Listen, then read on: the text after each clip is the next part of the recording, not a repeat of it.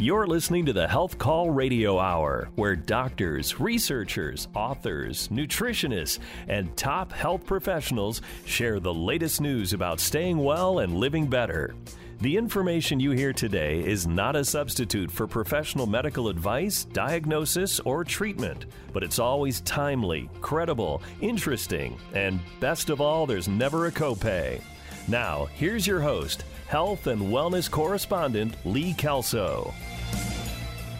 It is great to be with you again. Thank you for tuning in. You know, America is growing older as baby boomers hit retirement age and face all the healthcare challenges that brings. At a time when the demand for healthcare is growing, the number of doctors is shrinking, and many of those still treating patients are facing issues with burnout. The American Medical Association says 63% of physicians report they are suffering symptoms of burnout. In fact, the AMA says the problem is so big, it's a crisis. There are many reasons doctors fall out of love with the career that they worked so hard to achieve. Long hours, excessive paperwork, and loss of control often top the list in surveys of just why doctors are struggling. A growing number of doctors are stepping out of that hamster wheel and doing their own thing in what's called direct primary care. Many offer patients health care under a subscription agreement. Think Netflix for medicine. You pay a monthly fee, and in return, you get access to all the services your physician can offer at no additional cost and as often as necessary. That's how Dr. Jared Wegman of Indiana Direct Primary Care runs his practice. He's board certified in both internal medicine and primary care. He's been providing direct primary care right here in Fort Wayne from offices in Covington Plaza for about a year now. So let's check in and see how it's going. See what he loves about this style of medicine and what maybe he would do differently. There's so many things to love about this form of practice. When you talk about the way that medicine has become and the burnout and everything that goes along with that, especially over the last couple of years where the pandemic was really stressful for everyone. The great things about it are one is we get to manage the practice how we want to. Nobody's telling me how I have to see patients, how quickly I have to see patients, what I can do in that time frame that I need to send them to different places.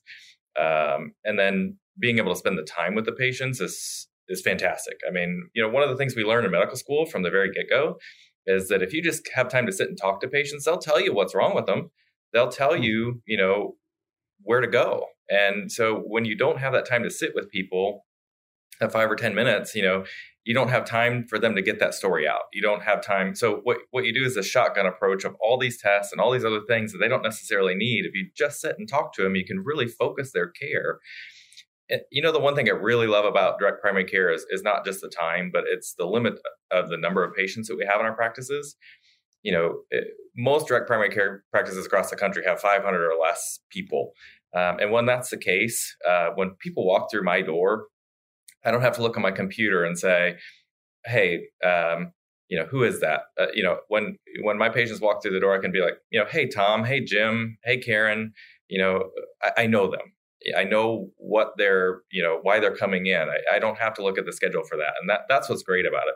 And in our particular practice, we have a gym associated with our practice beside it. And so we'll see patients pop into the gym and, I'm able to go over there and, check up on them and just say, hey, how you doing? Are things going okay? Is there anything you need? But again, I don't have to look at a schedule. I don't have to figure out, oh, shoot, who is that? I know them. It's great. Yeah. That's a great summary. For people who don't know much about direct primary care, give us the backstory. So I've always heard it referred to, and I refer to it as the Netflix of medicine. So I pay a subscription fee for access to you and all your services, but broaden that out for people who may not be aware. Sure. So, I think direct primary care was really born out of something, and I think people misunderstand it a little bit because of what traditionally happened probably 10 or 15 years ago, something called concierge medicine. So concierge medicine was, kind of for the elite. It was above and beyond insurance. So back in the day when people used to have deductibles of, $500, which, really doesn't exist anymore.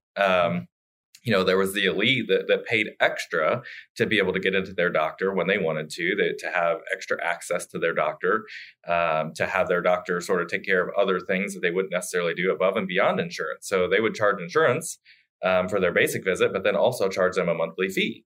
And so that was meant for the elite. And I think a lot of people misunderstand what direct primary care is that it's a concierge model of medicine where we do the same thing. And that's just not true.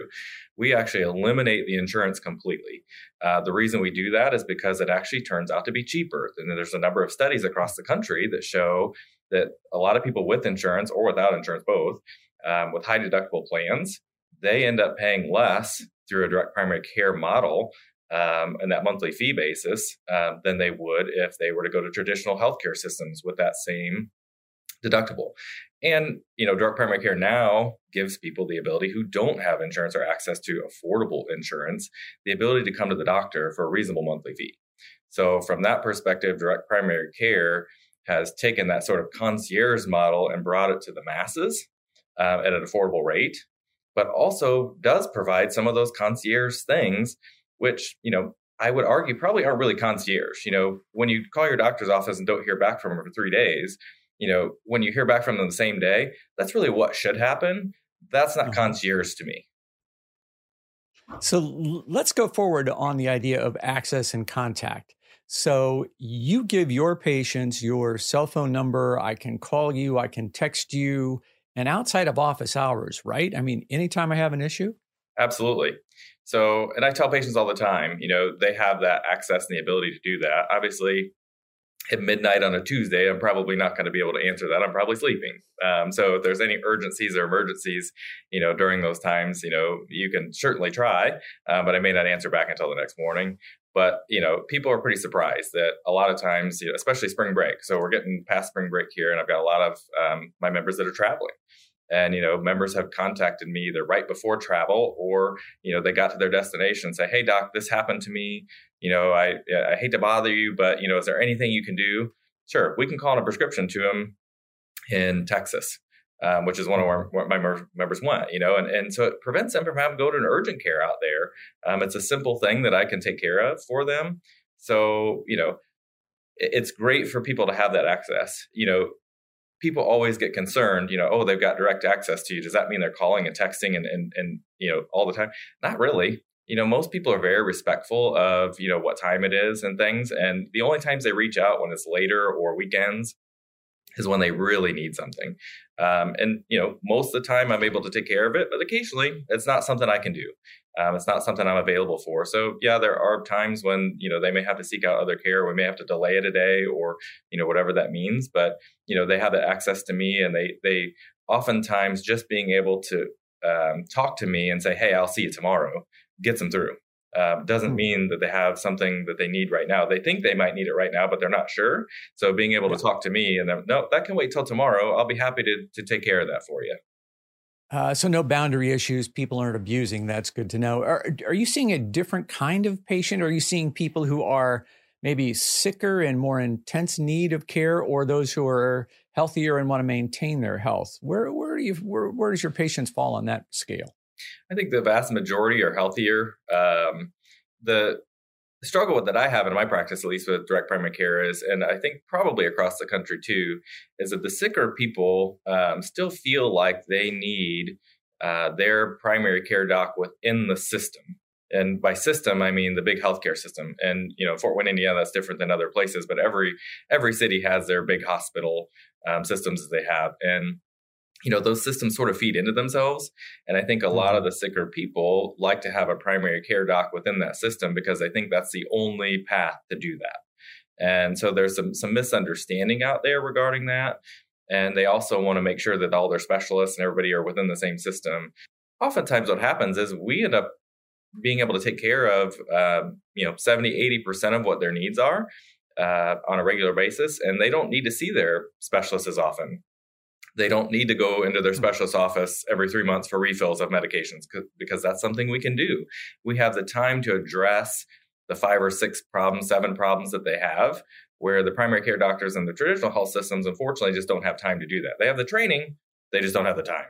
I don't know if you caught it, but Dr. Wegman mentioned there that he's only accepting 500 patients. Now, that sounds like a lot of people to keep track of, but a typical primary care doctor is often assigned more than 1,800 patients. A study by the University of Chicago found that if your family doctor followed all the national guidelines on preventative, chronic disease, and acute care, she would need 27 hours per day just to see that average number of patients. And that doesn't include all the paperwork that follows each office visit. So it's no wonder doctors are retiring, or the 63% of still working say they're burned out. Does that explain why your visit to the doctor often results in a referral off to a specialist? And what if you have multiple complex health issues? Is this Netflix style of medicine a good choice for you?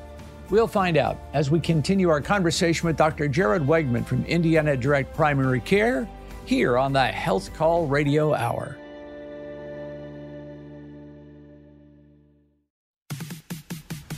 You're listening to the Health Call Radio Hour, your regular weekend appointment with top healthcare professionals, where every session is painless and we never keep you waiting. Now back to health and wellness correspondent Lee Kelso. Welcome back. Today we're taking a look at a growing trend in healthcare, physician burnout, and how a growing number of doctors are escaping the pressure of corporate medicine by offering direct primary care. Now, if you just tuned in, let me catch you up. The AMA says 63% of doctors report symptoms of job fatigue. Many of these doctors are employees of large health networks, which set quotas on how many patients they have to see per day. 16 to 20 patients a day is not uncommon. Some are also expected to make referrals off to specialists within the network. Dr. Jared Wegman doesn't have that pressure. He founded Indiana Direct Primary Care, where patients pay $99 a month for all the office visits they need. Yes, he does refer some patients off to specialists, but he says it's never to meet a quota or because he just doesn't have time for complex cases, which he claims is often why doctors within large healthcare networks do make specialist referrals. A lot of it is. So, the primary care docs would love to be able to take care of some of that stuff. Obviously, again, I would never, there are certain things that, need to be passed off. There's an appropriate line where the primary care doc says, this is something above where, I need some help with this. But a lot of it is the way the structure is. If you come into the office and you've already got 2 or 3 problems, and then you add another, all of a sudden it becomes, from a time perspective, when you only have 5 to 15 minutes with a patient to address all those issues and address them appropriately, that's very difficult to do in a very short period of time.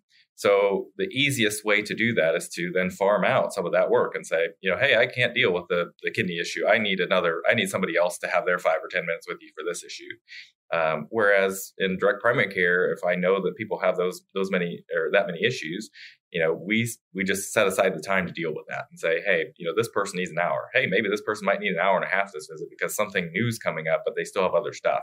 We set apart that time for that particular patient to do that.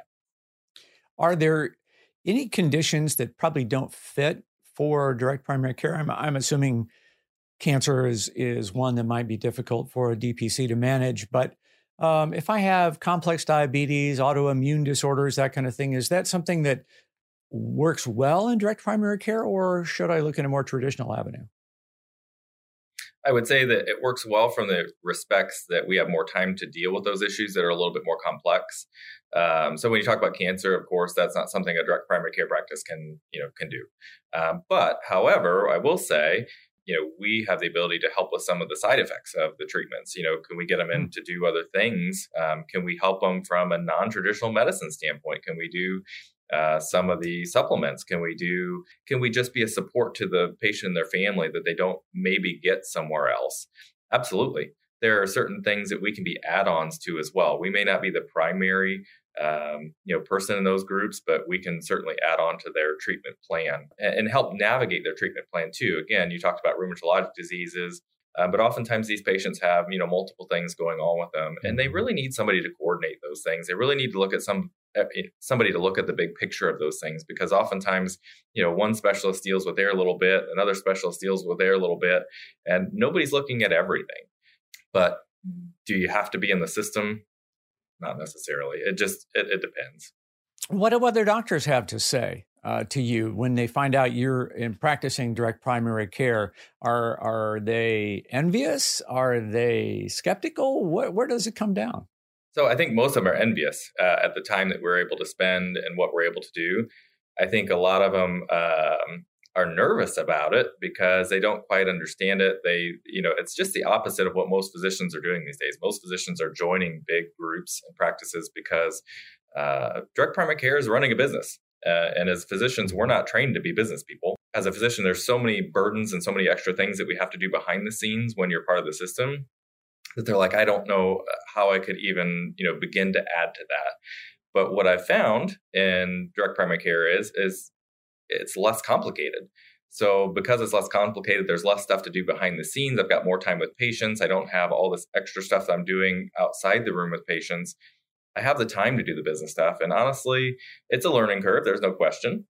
But it's, we went through, college and medical school and training and it's not something we can't handle. It's something that learning is something doctors are pretty good at. Yeah, exactly. I get that. So it's just, it's taking that leap of faith. And I think some of them are, worried a little bit about, again, the same thing I talked about earlier, how do I, as David, compete against the Goliaths in town? How is that going to go over? And I think it just takes somebody to, get out there to start that trend in cities. And once it gets started, patients love it. And so once they get identified, it's going to be hard to ignore. So what hasn't worked out quite the way you thought it would? It can't all be sunshine and rainbows in direct primary care. What's not quite been on target? I would say the biggest challenge is maybe dealing with some of the bigger health systems, being recognized by those health systems, being able to coordinate with those big health systems, because a lot of times, they refer within themselves. They send people in that same path and direction. And so I found it somewhat difficult to, navigate the system outside of the system. And it's unfortunate that it's that way because, again, from a corporate perspective, why wouldn't you want somebody who you're not paying or have anything to do with as far as overhead still referring to you? They make it difficult. It's become strong-handed, and it seems silly, but that's the way corporate business works. Healthcare is not healthcare anymore; it's business, and that's unfortunate. Well, give me a closing thought. What do you want people to know about direct primary care? If they're on the fence and they're kind of thinking about, well, I'm not sure this is right for me, or I'm really interested and I'd like to know more, what will you say to them? I would say just go, seek out, more answers, whatever their individual questions are, whatever they're worried about, go, reach out to the direct primary care practices. Every one of us that chooses to do direct primary care is in it for the reasoning that we talked about earlier. It's about, directly your care. And so individualizing those questions and being able to talk to people about what their individual questions are and be able to answer them and allay their fears. Because again, there's a lot of fears that come across, like I said, throughout the, show here, that people don't necessarily understand because they're just so used to what the regular system looks like. This literally is like going back to, the day where, doctors did house calls and they knew your family and, that type of medicine, but in a modern environment. And I would say that if people have any questions or fears about that, reach out and talk to one of us. We're happy to answer those questions. Again, that is Dr. Jared Wegman of Indiana Direct Primary Care right here in Fort Wayne. You can find him online at indianadirectprimarycare.com. The American Medical Association says we are facing a shortage of physicians in the decade ahead. That is bad news when more and more of us are going to face managing diabetes, hypertension, and other chronic health concerns. The AMA predicts increased dependence on non-physicians like nurse practitioners and physician assistants, plus more visits to urgent care centers. They see that in our future. Well, critics, on the other hand, say that is an expensive Band-Aid approach to what's really wrong with the healthcare system. If you are not in the Fort Wayne area and you think primary care could be right for you, you can visit dpccare.org and learn more about how this movement is growing and to find a provider near you. And of course, I'll put that link in the show notes for you. Just visit us online at healthcall.live or the Health Call Facebook page. We are back with more. I hope you will stay tuned to the Health Call Radio Hour.